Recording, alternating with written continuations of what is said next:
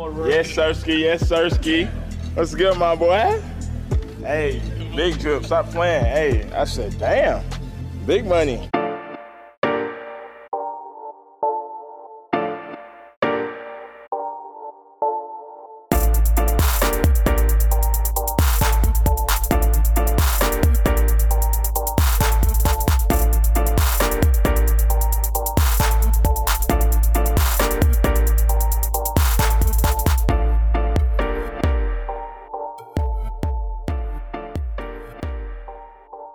I messaged you about I know this is a Raptors podcast, but I messaged you about Spider-Verse, and I have to say, and I can I just ask you for a favor, and can we have, like when we did The Last of Us, that every single episode you gave me like a little segment just to talk about The Last of Us? We'll do a Spider-Verse segment. Let's do that. Okay, thank God, because that was incredible. But okay, before we do that, it's been a while, and I know Dre's not here at the moment. He is too busy. He's too busy of a man.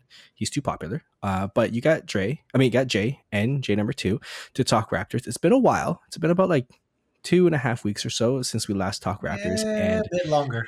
A little bit longer than that, maybe a little bit longer.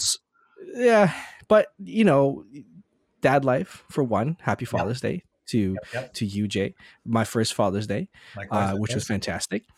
And things have changed. The last time we talked about the Raptors, we didn't even have a coach yet. Yeah, we didn't have a coach. Yeah, now that we do, it was like a pretty long search, a long time since Nick Nurse was fired from his position, and then since then he's been hired again to our mortal enemy of the Philadelphia 76ers. Not only that, but he also took Rico Hines with him along, and then since then we're still trying to figure out who's going to be the head coach of the Toronto Raptors, who's going to be the assistant coaches of the Toronto Raptors, and now we have that. So we could have started with that, right? But that life, of course, had to happen, and which I'm not complaining about that. But now, since that has happened, even more news have dropped, more trades have dropped. We've picked number 13 when all the speculation of us trying to trade up to possibly Portland and all that stuff, which I never thought was actually going to happen. But lo and behold, we stick with our number 13 with the big dick energy. I had to start with that, man. I had to start with that. Grady Dick. So I got to ask you, what was your first thought? What was your first impression? I know that there were a couple of people on the board that some I guess fans and accounts have been talking about who for example, I know that there was a kid named Kobe on the draft board. Kobe Buffkin. I know that Jalen Hood-Schifino. I heard about him. But I also realized that a lot of the mock drafts that I saw beforehand, I saw Grady Dick go as early as 7 or 8. So the fact that he dropped to 13, Jay, I didn't watch very much Kansas basketball, but from our group chats, you were pretty excited about this pick. Can you give me your thoughts? Yeah, and I'll keep it PG-13 as my daughter is in listening. I guess we don't do video, but basically my name on this and his name on this is already pun perfect. So we'll just keep it at that. It's a season, of puns. They're a season long, like phallic symbols, and it's gonna be great. It's gonna be great. Yeah. You know what? Let me just say that Scotiabank is they're gonna miss an opportunity if they're not gonna sell the Dick waffles. There's that. There's a Let lot. Me just say that. I you know what? I gotta say, I'm a little worried about Jack and Matt. One of them's gonna slip. One of them's gonna say something. Oh yeah. And, that might be the end of it. So I'll say this. I was very excited. You know what, Jay? You and I have been Raptors fans for a very long time. We've sat through drafts, and what I have found is that, as the Raptors pick is about to come up, you start to this depends on how much research you've done beforehand, but you start to have names that you look at, right? You start to look at okay, well, is this guy gonna drop? Is this guy gonna drop? You have like a list in your head of guys you want on the team, and as this was going along, it was like there's at least 3 names that are going to be all available there for the Raptors, and it was exciting to see those names become available. Grady Dick was one of them, right? That's one of those. Where, like, to your point, he was always mocked in a different spot. Definitely higher. I honestly saw, like, the highest was 7. I saw that, but not 13th. I didn't see him drop. Yeah, he never dropped 13th. It was, and it's all based off of what a team needs, right? And I think what made this happen was when Orlando chose Jet Howard, on Howard's son, because Jet Howard is presumed to be another really good shooter in this draft, but every mock said Grady Dick's a better shooter than him, right? So it was kind of an odd choice. So Orlando basically handed it to us. So thank you, Jeff Weltman. But yeah, it's I can't. I mean, I'm subdued right now. But I got to tell you, like, you saw it in the group chat yesterday. I was all over all my group chats. It was not just because of the puns. It was just not. And that just makes it easier. But, like, honestly, let's stick to the basketball here. Yeah. The comparisons to Klay Thompson are legit. Like, and I didn't watch. I also didn't watch a whole lot of college ball, but when I did, and what I saw from Grady Dick, I loved. And I remember watching one of his games. This is pre-tournament, and thinking, man, this kid just shoots. Like, he shoots so well. He is. It's not just, I know I said Klay Thompson, but it's more than just that. I mean, he's able to get to the basket. He's able to, like, he scores in a multitude of ways. So that's exciting when you think about the makeup of this team and how many times the offense would stall out. So very exciting. And one of the I guess the most influential, or one of the best draft experts out there, I would say, is Sam Vecenie of The Athletic. Every year he puts out this 180 page long draft guide that's like the Bible if you want anything and information on any of the top 100. And I was reading it through Grady Dick's summary, and one of the things that jumped out to me was that he'll especially thrive in an offense that's very much oriented around ball movement. And that, if you remember, is like one of the first things that Darko Rajakovic said he's going to be implementing on this team is, and that's something he's had a history of in his previous stops. It's not iso ball. When Darko is involved, there's a lot of passing, there's a lot of ball movement. Phoenix, sorry, was it Phoenix? Oh my gosh. No, Memphis. And Phoenix. Yeah. And OKC, all of them saw their assist rates go up the second Darko joined the rosters, the coaching staff. So, like, this is what you're going to expect out of the Raptors. So,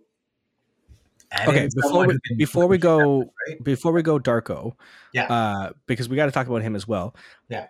Let's stick with Grady for a second. I'm just going to throw out some stats for you, okay? Yeah. In his only year in college with Kansas, he averaged 14.4 points, 5.1 rebounds, which is very intriguing. That's good. 1.7 assists per game. He averaged 44.2 from the field, 40.3 from deep, and 85.4 at the free throw line. This kid can shoot. Not only shoot though. Yeah, he can shoot. He can, and of course, when you the first thing I would assume that any Raptors fan would have done is look up highlights of this kid, and you see his shot mechanics, and it's beautiful. And like you're right, the Klay Thompson, I think he's not there yet, obviously, but the high release point. And the fact that he can shoot in myriad of different ways. He can pull up. He can. I've seen him do his step backs. He shoots off the screen. He moves really great without the ball. There are some things that you're concerned about, but at the same time, to me, and like you said in the beginning, you and I have watched a lot of drafts, and we've seen comparisons, bad comparisons, some way somehow. But I don't see Klay Thompson as a bad comparison. I feel like that's a pretty good way to see what his ceiling could be. Yeah. You know what I mean? Like if you're talking about great player, great shooters, who do you think about? You think about Klay Thompson, Steph Curry. You think about Ray Allen, and those guys can shoot from anywhere in all facets of the game. It looks like he can do that. Right, he can the closeouts. He has that because he has such a high release. It's really hard to block him, and it's not like he shoots really slowly, right? Like if we had some when you were watching someone like Matt Thomas, right, or when he was a Raptor. He was a fantastic shooter, but he didn't shoot very fast. He had to spot up and wait for the basketball to come to him in the shooter's pocket for him to get a step, like a perfect shot. With this, with Grady, and I'm hoping that with the inclusion of Siakam, hopefully, we don't know yet with Fred VanVleet, and OG is going to be there. Gary Trent has re-signed. The fact that I feel like this is a perfect scenario for him because he doesn't need to be a ball dominant player.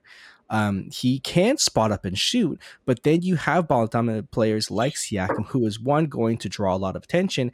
And just imagine our starting lineup, or off the bench or whatever. You got Gary and you got Grady on both sides, left, right? And Siakam going in for a drive. Most of the time, he's going to 60% of the time he's going to get a basket or a foul. Or he's going to kick it out he has so many options now, right? I think the biggest bit, and the Raptors were 28th, right? 28th in the league in 3-point percentage last year. And I honestly feel like it wasn't because our players couldn't shoot. We have good shooters. We have Fred, we have Gary, and OG had his spurts, but it was because of the spacing, right? The scouting report was the fact that, let the Raptors shoot threes. They're not going to make it. They're 28th in the league. They're not going to make it. It's because in that case, no one would sag off, right? They played solid defense and the Raptors missed their threes. So with somebody like Grady, who can spread the floor out, who can move without the basketball, can find his ways to not only be a 3-point threat, but can also score in myriad ways, I think this is a great pick for the Raptors. And my final thought about this is that Grady is quite he's not a traditional pick for the Raptors, right? Normally if you look at the history of who they've picked, it's like there's a lot of upside, right? He can do a lot of those players that we pick. They can do a lot of different things, and hopefully they rise to a rank where it's like someone like Siakam or someone like Jan or something who can do a lot of different things. With Grady, it's like they pick someone who has a great mechanic already, and then hopefully they can rise the other things. But at least they are, they've picked for something they have a weakness for, and I haven't really seen that for the Raptors, for a while. Yeah, I think the point that I failed to make earlier was that we start to look at these names that are going to pop up in the draft when it's your time to pick, and lo and behold, it's like, okay, there's a few here to choose. But what we have seen in the past, and this is the part I failed to make, was like they'll sometimes go off the board, right? It's like, oh, okay, they're going with Malachi Flynn here. Okay, they're going to go with Bruno Caboclo here, right? Like there was a bit of that in the back of my head, like, okay, they're going off the board, aren't they? And I was I was waiting for David or Adam Silver to say from Cameroon or something. Yeah. Something really way off, right? And there was these weird butterflies in my stomach that it wasn't going to happen. And when he said Grady Dick, I was like, oh my gosh, like this is it. Like this is really happening, right? But yeah, you really hit it on the head in terms of like what he's going to offer and what he's going to be able to open up, right, for this team. And I think that's why like a lot of how the Raptors could be improving this year is really just based around what Darko brings to this. And he will, at least as it currently stands and how it might end up being, is he might end up being the biggest addition to this team. And that's a good thing, right? And even entering last year, we were already talking about how the Raptors have the most roster continuity in the league. They're well on their way to doing that again this year, and this time with a new coach who is known for developing his players. Did you want to talk about Darko? Do you have any other thoughts on draft night or anything, or do you want to go into Darko? The first thing is you got to watch the open gym. The presser after you saw Scotty going at it. You're going to hear that in the beginning of this episode for sure. So the vibes are already back. Scotty back and great. It's great. There's going to be so many TikToks. It's going to be so good. So So just for the vibes alone, I'm happy about this pick. For Darko, this is a 180 turn for the Raptors. Like again, I will be the first to admit that I was always, and I still will always be on the Nick Nurse train. I think Nick Nurse is a fantastic coach. Yes, he has his flaws. Yes, he has things that he's very stubborn on, and we've seen that for the last 5 years. However, I haven't seen somebody so, I would say, fearless to try different things, right? Even if it doesn't work. And I would forever, thank Nick Nurse for helping bring the championship. Like, right, as soon as anybody who's been on that team will always be like high up on there for me. And Nick Nurse, I think, is still one of the best and most great, one of the best coach out there. So the fact that he's in Philly kind of hurts, but that's another story. With Darko, and I know that there were a lot of names out there swirling around because the search was so extensive, right? I mean, we were talking about Becky Hammond at one point. We were talking about Jerry Stackhouse at one point. There were a lot of names, and I thought that the main thing that I took out of whatever Bobby and Masai was saying is that they needed somebody who was outside of the box, haven't been in the organization before, and just needed a new voice. And I think Darko brings all of that. And not only that, but he's known for player development, like you said. He's known, quote unquote, to be the offensive guru when he was with Memphis. And not saying that he's going to fix all of that, but like he kind of checks all the boxes, for me. And yes, he's not a big name. And do we really want that? We saw what Doc Rivers really brought to Philly.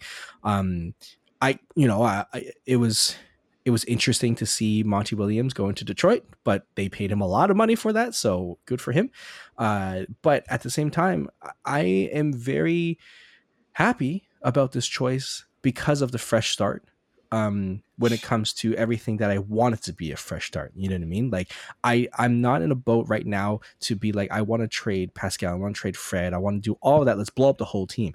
I think that what they're doing, what Bobby and Masai are doing, is trying to have a new, fresh voice surrounding the team that they have. And Darko, I hope, and from all the interviews that he's been in that I've listened to, seems like to be the right coach. He's still young. He is a first-time head coach. Again, he's been coaching since he was 16. And he's been around the world a la Nick Nurse. But I think you've seen what he's done.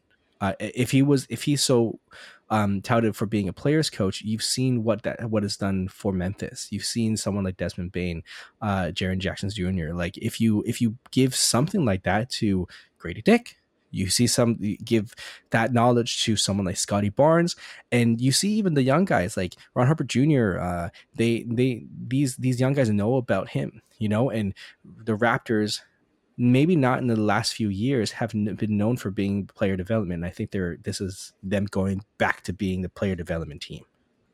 Yeah, and to add to that great point is he's already starting to bring in a coaching staff. Yes. To help with that development, right? Obviously with Jama Malalela, who has a history with the Raptors, who helped the Warriors in their player development in getting another championship. Can you correct me if I'm wrong? Yeah. Did Jama leave after 2019? Yes. I think so, like after the championship, I'm like he got pretty sure. He got a ring. Yeah, he got a ring. Yeah. Okay, so he like Scotty is, but like Fred, Pascal, and OG, all the they know Jama, but like someone like Gary, someone like Scotty, they haven't been in the tutelage of Jama yet. That is correct. Yeah. Okay, cool. And then we also, you know what? I did a quick check while you were talking, and I'm not seeing Jama's name. It might have been the year after. He might have missed out. Oh shoot. Okay. Regardless, I like Jama. Like Jama, when he was with the 905, like he got a chance to be a bigger voice, right? And it just seemed like everybody loved him. And talking about player development, he was there when Pascal like rose up to the ranks, Fred rising up to the ranks. Like I think he was a huge part of the player development. So having him back is great. Oh, when I saw that, I thought it was fantastic. I think Jama was in the G League when we won the championship. Like he was within the Toronto organization already, but I think he was in the G League. Okay. Yeah. Okay. Regardless, cool. He's very familiar with like the core. And then you add an even, like, I know a lot of people were like, who's this Pat Delaney guy? But from what I've read, another really solid player development guy from I believe it was Milwaukee. But yeah, it goes to show you where this, like, we entered, like, if we think about the last time we podcasted, everything was up in the air. We had no idea where this team was headed. The picture is a lot clearer today because what Darko is starting to bring to the table, what his coaching staff is starting to look like, there's a high focus on player development. And then you add in the fact that you're bringing a lot of the core back, right? Like Gary opted in, right? Like he could have.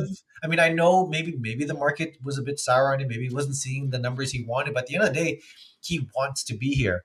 Pascal believe what you want to believe, but Pascal saying, if you trade me, I'm not resigning anywhere but Toronto, right? Like it's a sign that people want to be here and they're excited about this coach. And I think the one thing that you said that I'm going to keep coming back to, even after this pod, is yes, the vibes are back. So I'm excited, man. I can't wait to see what happens next. And we can definitely dive into what the rest of the roster will look like. But the more and more news about the team wanting to return, and again, we don't know at this moment. We're recording this on the 23rd of June. We don't know the status about Fred VanVleet. We don't know the status about Yak.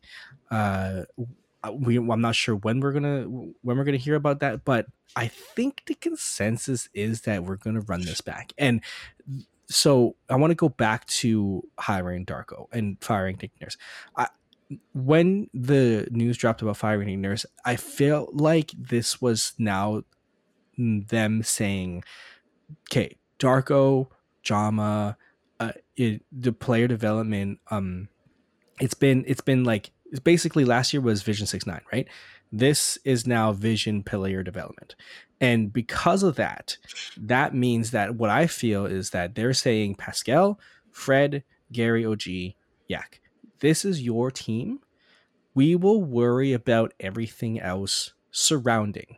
Oh, and Scotty, we will be there for the team surrounding you guys, but you are the one who is going to lead us back into contention, and we will help the younger guys get into development, get more playing time, which is what Darko has said countless of times, and hopefully they won't run into playing Fred into the ground anymore. We don't want to see Pascal and Fred back into the top 3 of minutes played anymore. I feel like they want to they're trying to show that this is your team, right? And before, I feel like it was Nick Nurse's team, and taking the head off the snake, it was kind of like a freedom for all the other players. And now let's say, and here's what I'm going to ask you. Let's say that we kept Nick Nurse. Do you think Gary would opt in? Siakam would have this thought of staying with Toronto and not opting or not signing a longer contract with anywhere else? And the sentiment of Fred and Yak coming back. Do you think that would still happen? The fact that you're asking that question, the fact that I'm hesitating on an answer is all the answer we need, right? Yeah. I can't say that with 100% surety that any of that would happen. So I think that's the answer you're Yeah. looking for. And that's the answer you're going to get because like it's Yeah. unsure, right? That's what Darko is going to bring. That's what Nick Nurse kind of forced. Yeah. And again, I'm not saying that Nick Nurse is a terrible coach. I on the record, No, it has nothing to do with his ability as a coach. It has Exactly. more to do with like he lost the locker room. I think it's obvious because like everything since his firing has screamed there was a disconnect. Right. Whether it was the front office, whether it's with the other players, there was a disconnect, and you don't need that to be confirmed by Nick himself or the players themselves. Right. You just know because of the lack of words that came out. Yeah. And like the actions too, right? Like again, like with Gary opting in, and Gary was the one who was called out by Nick Nurse, right? He was benched by Nick Nurse. And I'm not saying that Gary is going to take the starting lineup right away. But I'm also saying that like, okay, let's go with Gary. He opted in with his $18 million contract for next year. And now apparently that he's working out a longer contract with the Raptors. What he could have done is opt out and become an unrestricted free agent, find out what the market is. And yes, like you said, we could have seen maybe there wasn't really a market for him. Maybe he played himself out of it, right? But at the same time, it's like his decision to stay, I think speaks volumes for what the Raptors have been doing and have the conversation that they're having with these players, because now it's like, okay, we understand that the locker room was probably in flux, right? So we took out the quote unquote problem, and now we are bringing in a coach that definitely wants to help the players around you. So why don't you stay here for another round? Like we've seen it before last year. We saw the potential with the lineup of Pascal, Fred, Scotty, Gary. Yak wasn't there at the moment, but like you saw what we could do. And then last year there was a disconnect, but we were excited for the year to come. With Scotty winning the Rookie of the Year, we wanted to run it back, right? And then with the same team, they like decreased in all aspects. So there was a disconnect somewhere. So now it's like we're going back to, okay, that this team is good. Maybe not good enough to win a championship, but good enough to at least go to the first or second round and build from that. So that's why I think that running him back is a higher chance than what most people are saying. I feel like again, I'm not trying to say that Nick Nurse is a terrible coach, but they had to do something. And it felt like the problem was at the top. And then so now you're giving all the responsibility to the players. And I feel like they're happy about that, right? Yeah. And let's stick with Gary just for a second to further illustrate Darko's importance here. If I referenced earlier when we drafted Malachi Flynn, who was available? Who could we have drafted? Desmond Bane, who ended up in Memphis. Desmond Bane was known as a shooter. Only a shooter.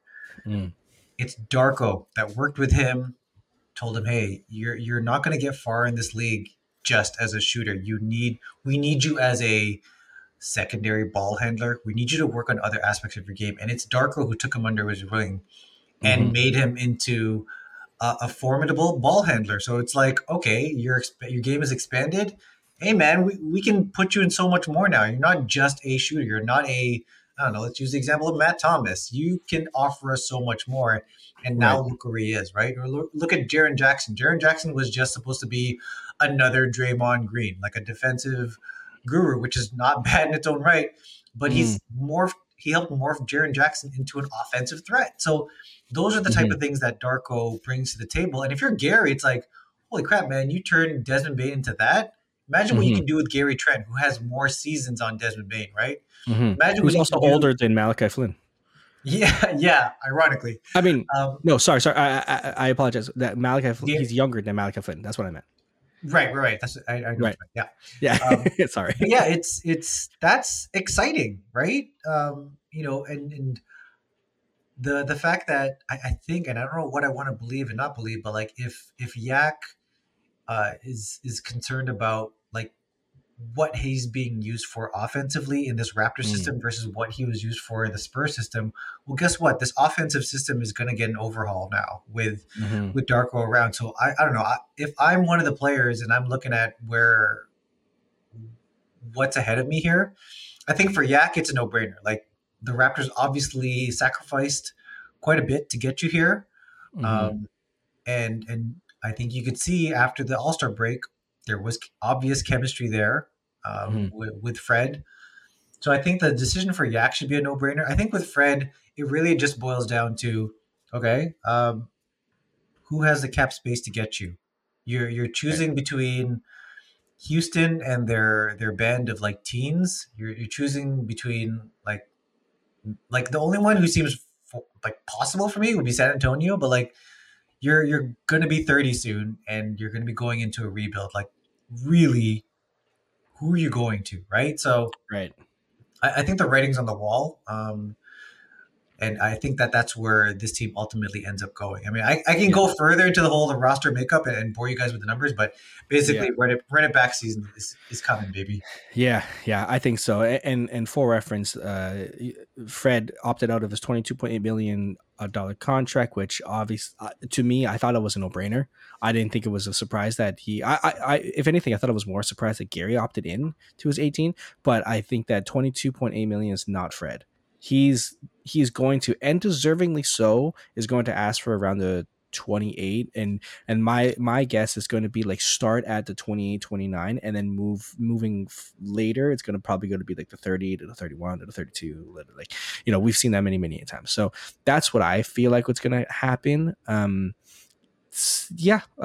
we won't go into like the whole roster construction because we don't know where Fred's going to go. We don't know what Yak is going to do. So let's hold off on that. And then we'll see in the coming weeks. But that doesn't mean that players haven't moved around this league.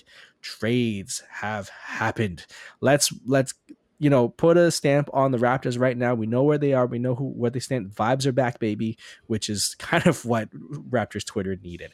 But can we just talk about a couple of the trades that happened before the draft happened? So the big one, I think, was pretty funny, was the whole 3-team trade that happened, then didn't happen, then happened. You know what I mean? Like, first, the Celtics were going to trade with the Wizards and the Clippers. Yeah. Right? But the Clippers were hesitant to take on Malcolm Brogdon because of injury. Something that he was playing while injured, so they stepped off of that, and the whole thing failed. But then a couple hours later, the Grizzlies kind of take on this, and now Marcus Smart, who has been a perennial Boston Celtics, like he is the Celtics to me. I think he's like, I don't know, correct me if I'm wrong, he's like the Kyle Lowry to the Boston Celtics. Yep. He is now going to wear blue, and he's going to be a Memphis Grizzly. Can you imagine being Malcolm Brogdon right now? And you are the reason why that Marcus Smart is going to be traded to another team. Like, so awkward. But regardless, the full trade is the Celtics have traded for Kristaps Porzingis. They'll also get a number 25 pick and 2024 first round via Warriors.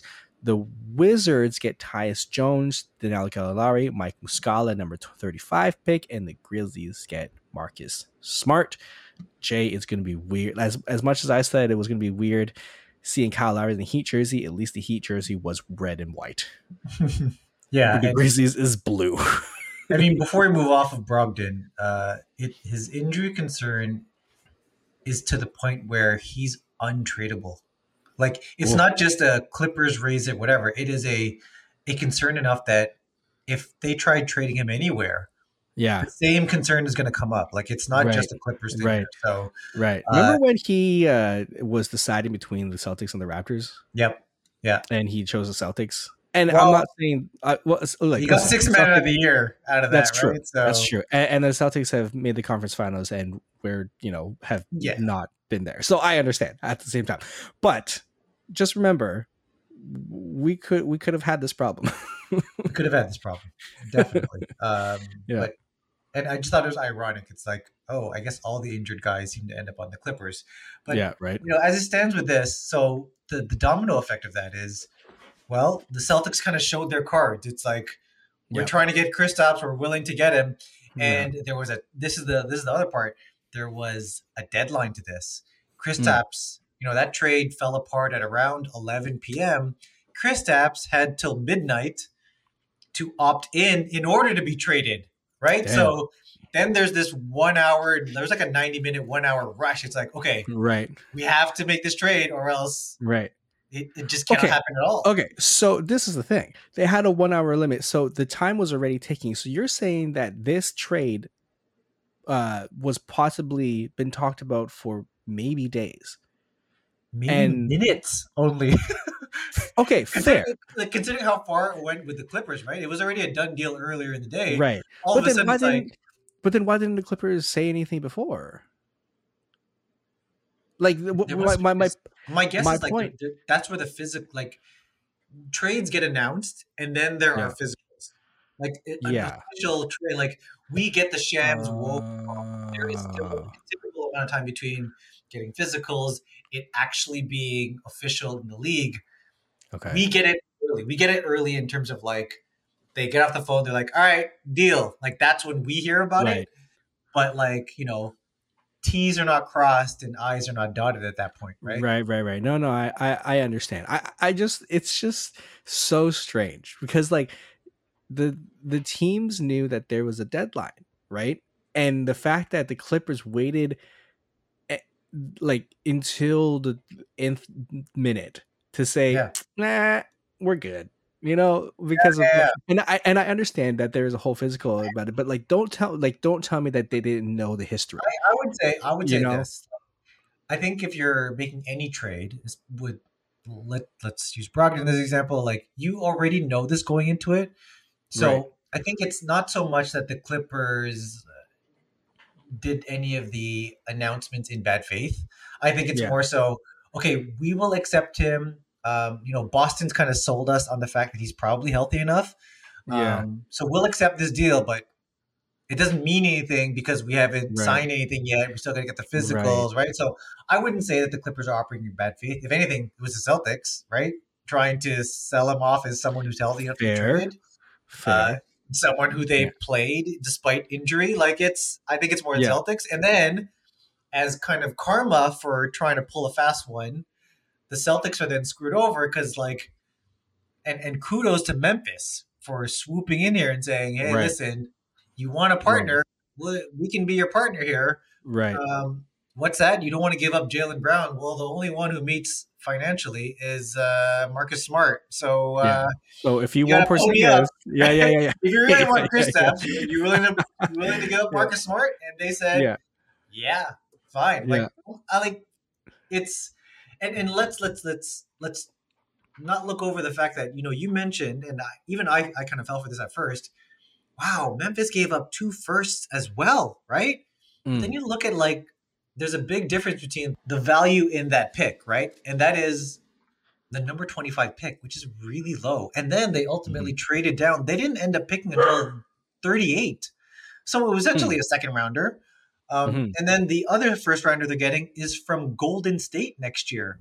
That's going to be in the low 20s as well. So what I'm trying to get at is like, what did they really give up here? And they gave up a really solid player, but like you're giving up someone who's a leader off the floor too, right? He's that, you said it already, he is their Kyle Lowry, right? And that stings. That stings for Boston fans. Like that puts a ton of pressure on Kristaps to perform.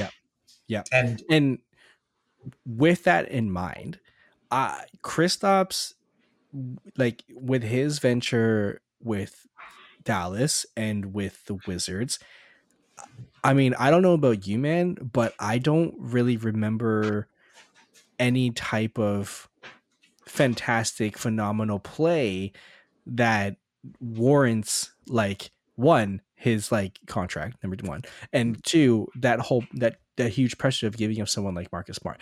Albeit Kristaps Porzingis can go back to his New York days, But if you put him in that Celtics line with Jason Tatum and Jaylen Brown, those two players already need the ball so much in order for something to happen. To have Kristaps Porzingis, and I'm not saying that he's a bad player at all. Like everyone can use a serviceable 7-foot player who can shoot from anywhere. But what I'm saying is that like someone like Marcus Smart definitely led a team in ways that we can't acknowledge on the floor in general. Like on the floor, he was already a defensive player of the year, and he was kind of like the heart and soul of that team. And I don't think you can replace that with Kristaps Porzingis.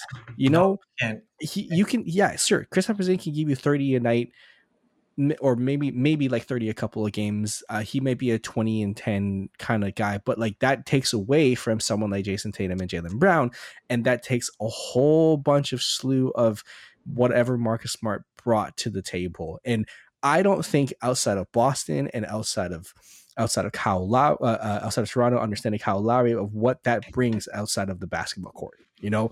So it was a huge pickup for the Grizzlies, knowing what last year was like. You know, they went from, all respect to Dillon Brooks, they went from Dillon Brooks to Marcus Smart.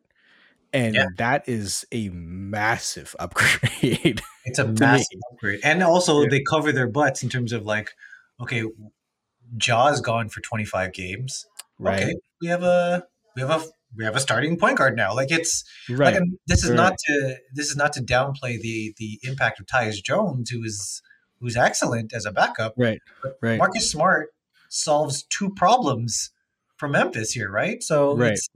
It really is a big win for them. And you know, at the surface, it looks like they gave up a lot, but they really did not. They really just took advantage of the situation like perfectly. Yeah. And then I think the other point I'd make about Kristaps is like, I mean, I don't have the numbers in front of me, but I think he does well in bad situations, but not so well in good situations. Like I don't have the numbers to back this up, but like his best offensive seasons have been in Washington and in New York. But once he was in Dallas, which is probably the best team he's been on, not so great, right? So again, pressure is sky high, and it's just shocking to me that Boston said, you know what, we were like whatever it was, like one win away from the NBA Finals for like the second year in a row, and the decision was to trade away Marcus Smart for Kristaps Porzingis. Like your problem was not depth at the wing or the big. Your problem was ball handling, and you just traded away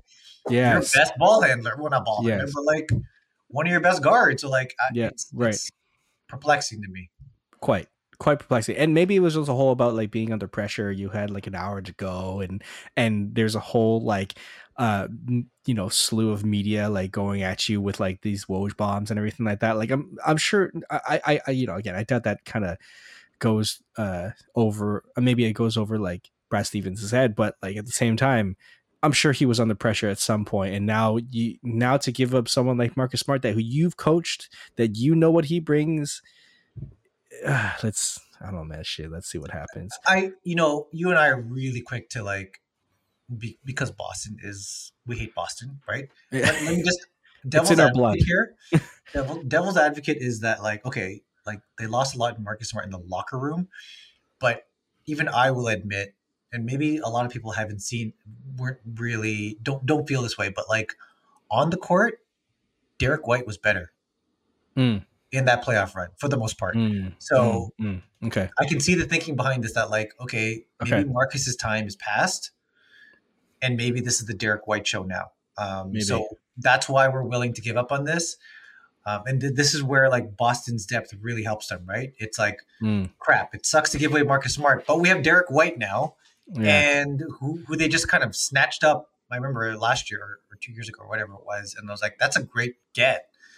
And the domino effect of that is, okay, you can give up Marcus Smart and get yourself a Kristaps Porzingis. So like, I can see that side of it too, that this could work out in their favor. Yeah. At the same time, we could be, putting our feet in our mouth in a couple of months. So we'll see what happens with that. Okay. And finally, the Wiz they basically said they pressed the reset button like kamikaze style. Like no more Bradley Beal, no more Kristaps Porzingis, no more Ryu Hachimura. Like they just said, no, Bradley Beal wants out, then let's do it. Right. Basically what I feel what Blazers should be doing, but the Wizards are doing it first. They traded away so they basically the Wizard had the rights to Chris Paul. I didn't see anything about them waiving him, but at the same time, they used him as a trade asset, and now they've traded for Jordan Poole from the Golden State Warriors, and now Chris Paul's going to Golden State. Yeah, so Jordan Poole as a Wiz, which I think is a pretty good get, to be honest. But the Chris Paul to Golden State, this just means that this is his last hurrah, right? Like he's totally. Yeah. If he doesn't get a ring with Steph Curry, that's it. I don't see how he can do it, and I'm rooting for him. You're right. Like I feel like Chris Paul does definitely deserve a ring. He's already a Hall of Famer. But at the same time, it's like it's going to be interesting to see both of those players play with one another. Like, do you foresee Chris Paul coming off the bench? I think he has to. Originally, I thought no, but then I was like, wait a second, Steph is your point guard. Right. So I think by default, I can't foresee him starting. Right. Kerr can obviously get very creative with his lineups, but like, I imagine he's coming off the bench. And you know what? You put your pride aside here, Chris Paul, if you want a ring, and based off of your, I want to say experience in the playoffs, the biggest thing for Chris Paul is be healthy. So if that means you're starting off the bench, you're starting off the bench. If that means you only play 10 minutes a game, then you're only playing 10 minutes a game because like right. all you care about at this point, you're right. He is first ballot Hall of Famer. Get to the playoffs healthy because this is it, man. So yeah, I'm going to agree with you. Yeah, he's going to start off the bench, and don't be surprised if his minutes are limited while they, save him essentially for the playoffs.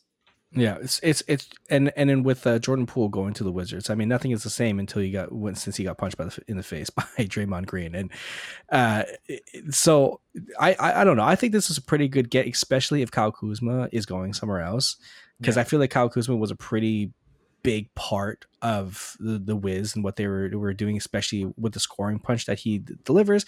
With Jordan Poole now, he kind of basically takes over that. Yeah, right? and he's young. Like this is he's gonna go. I don't know.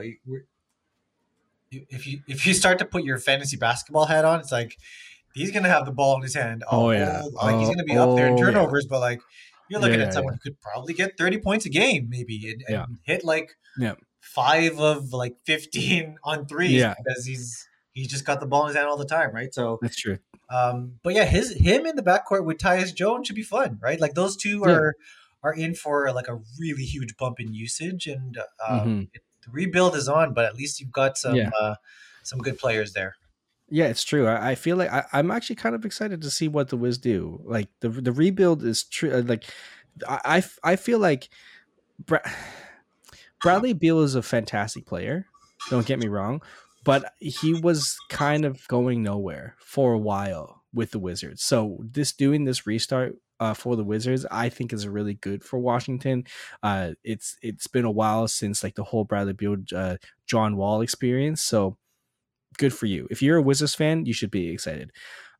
Jay, it's time. It's time to talk Spider-Verse, man. I've been waiting. Okay, and I'm not gonna spend very long because this is a Basketball Raptors podcast, but I loved Spider-Verse. I could not tell. That. Actually, it was fine. No, it was good. It was cool. So at first, I absolutely adored the first Spider-Man with Miles Morales, which is I think it's called Enter the Spider-Verse or Into the Spider-Verse. The second installment of Spider-Verse, which was like beyond my expectations. Like we're gonna go spoiler heavy because it's been out for a couple of weeks. Okay, but it's part 1 of a 2-parter, and it has to do a whole slew about like different types of Spider-Man in different universes. And I know that like people who've watched Marvel, DC, and even with the love I have for everything everywhere all at once, people are quite tired of multiverses, right?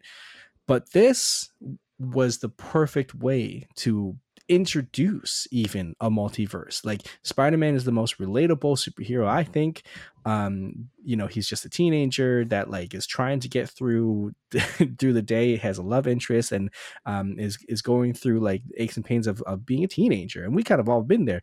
So to be introduced to all these different Spider-Men and Spider-Woman and Spider-Robots and Spider-Pigs and everything like that is so fun. It's so interesting, and how they did it and how they explained like the canon and the canon events, and because of, in order to be Spider-Man, you have to go through these events. It's like such a interesting way of like telling a story that we've been told so many times, like everyone knows about Uncle Ben, right? But like, to take that story, multiply it by 1,000 Spider-Man, and be that the reason of you, that's the reason why you have to be Spider-Man, is quite interesting. And so what I'm trying to say is like the story within this, like, not only was it beautiful and visual, and all the different Spider-Verses are so different in its own, and the amount of time it probably took for them to edit this alone is astonishing, but the heart and soul of the story is what got to me, right? It's like The Last of Us. I love The Last of Us not only because it's like pure fun, pure zombie related, and the gameplay is really good for the game, but the heart and soul of the story is really what brought me. And so that's what I loved about Spider-Man, about the Spider-Verse. So what did you think of it? I know that we talked about it a lot extensively on our, or not extensively, I just know that we were excited about it. So what did you feel about that movie? Well, I'm glad you brought up the first one. The first one, I entered that with no expectations. So when you get blown away like that, and I tell this to everyone, it's the most visually appealing movie I've probably ever seen. When you get caught off guard like that, coming up with a second and a third one is very hard to top, right? Because now you've got expectations, right? Now it's like, you can't top that. And man, did this come as close as possible to topping that, because I have, I guess the debate I have in my head is like if I were to strip away expectations, right, this is hands down the best one I've seen. But because I've got higher expectations, it kind of balances things out. But regardless of where it stands in my personal rankings of favorites, it was outstanding. And I think you nailed it on the head in terms of like how visually appealing it was and how the story was so well done. I kind of didn't want it to end, right? But I also like it got to a certain point where I was like, sidebar here. Was it the Chris Paul deal? What was the deal? I think it was the Chris Paul trade happened while I was at the theater. Oh my God. And like, you do the whole thing, like your phone is off, whatever. But I get this buzzing on my Apple Watch. I'm like, oh, sugar. I gotta do something. And this is, I've never had this happen before, where I've had to debate the two. And I was like, okay, really quickly. I just start messaging all my groups. Right. Luckily I didn't miss anything. But at the same time, it was like, it was just so good. It was so good. I think if I were to bring up one part, it would be just everything related to that Spider-Verse. Like, sorry, what I mean, specifically where like there was like a million Spider-Mans all congregating. Right. Was it Spider City? Is that what it's called? Nueva City. Oh, that's right, Nueva City. Everything about Nueva City, I loved everything. Yeah. So I think that's where I will ultimately remember this. Yeah. And very, obviously I cracked up like everyone else did with the whole, is it you, is it me, is it you, is it me? Like, it's very well done. Yes. And I think that they've I feel like it's the type of movie, if you gave it maybe an hour, you could have wrapped it up. But the fact that they said no, like 2.5 is enough, leads me to believe that there's way more to this, and that's what's going to keep me going, right? As I look forward to the next one. A 2.5 hour cartoon is outrageous, but it didn't feel like a 2.5 hour movie. I was locked in for the entire thing, and by the time they were doing the whole sequence where he goes to his universe number 42, and he realized that it's not his universe, and there was a whole side by side of like when Stacy being in Miles' real universe, like that was incredible. That was an incredible third act. Yeah, and the fact that I was like, there's no way, like there's a huge fourth act that like they haven't even acknowledged yet. So like how long is that's this what I knew. For? Well, sorry, that's why I brought up the whole Chris Paul thing. I was looking at my watch and I'm like, wait a second, there's like 20 minutes left in there. We haven't touched that aforementioned fourth act you were talking about. I'm like, oh my gosh, this is gonna get split up, isn't it? yeah, exactly. Yeah. And I think I've heard a lot about, like, I haven't seen Dune yet. Have you seen Dune? You've seen Dune? So what I've heard about Dune is that they cut it off, and people were outraged because they cut it off and said this is a part one. No one thought it was going to be two-parter. That Dune, this is the Dune movie, blah blah blah. But because like there was so much to show in this, and it was in Spider-Verse, and it was so beautiful that like, oh my god, I'm so glad that they're having another one. That we can like look forward to the other one, which is, by the way, the next one's coming out March 2024. Can't freaking wait. Sorry, when? March 2024 for number 3. Okay, right.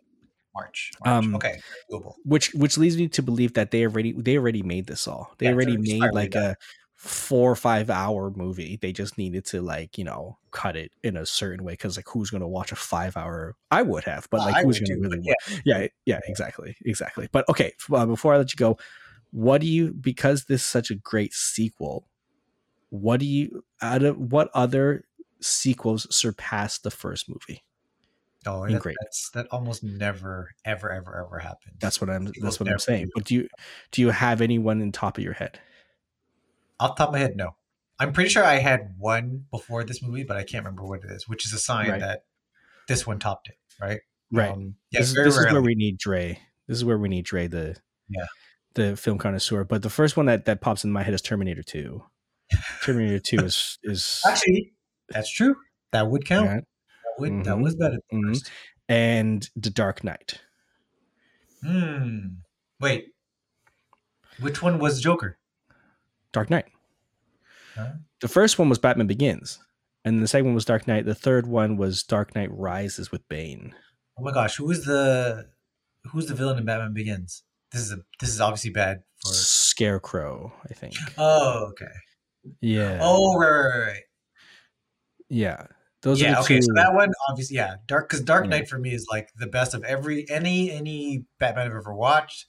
That's hands down the best. So yeah, I would agree with you. Right. Sequels, Perfect. Yeah. And there's other ones. Empire Strikes Back. That's pretty good. Interesting. Incredibles 2. I like the Incredibles 1. Anyways, okay, so that's a whole thing about sequels. I appreciate you giving me the time to talk about that movie, because it was incredible. I'm sure we'll talk a bit again, because I think Dre has watched it. I'm not quite sure actually. But anyways, it's always a pleasure talking to you, my friend. Yeah, man. Hopefully I talk to you soon. Hopefully Dre can come back too. Also, before I go, Dre had some thoughts with the new wanted to share his thoughts on the new coach. He said, let's see what happens, which is fair. For the draft, he said exactly expected outside of the Charlotte being Charlotte. I will say, he's not here to defend himself, but a lot of the focus will be on how they picked Brandon Miller over Scoot, and I get that, but the rest of their draft was actually pretty good. That's beside the point, because no one will think of it that way. They'll only think about, and rightfully so, how what they did with that number 2 pick. That's fair. His weekly recommend is Bear Season 2, which is funny because I haven't seen the Bear Season 1 before. So my weekly recommend for myself is the Bear Season 1.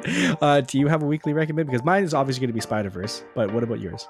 Mine was going to be Spider-Verse 2, so we'll leave it at that. There you go. All right, Jay, it's always a pleasure, my friend. Until next time, that's a wrap.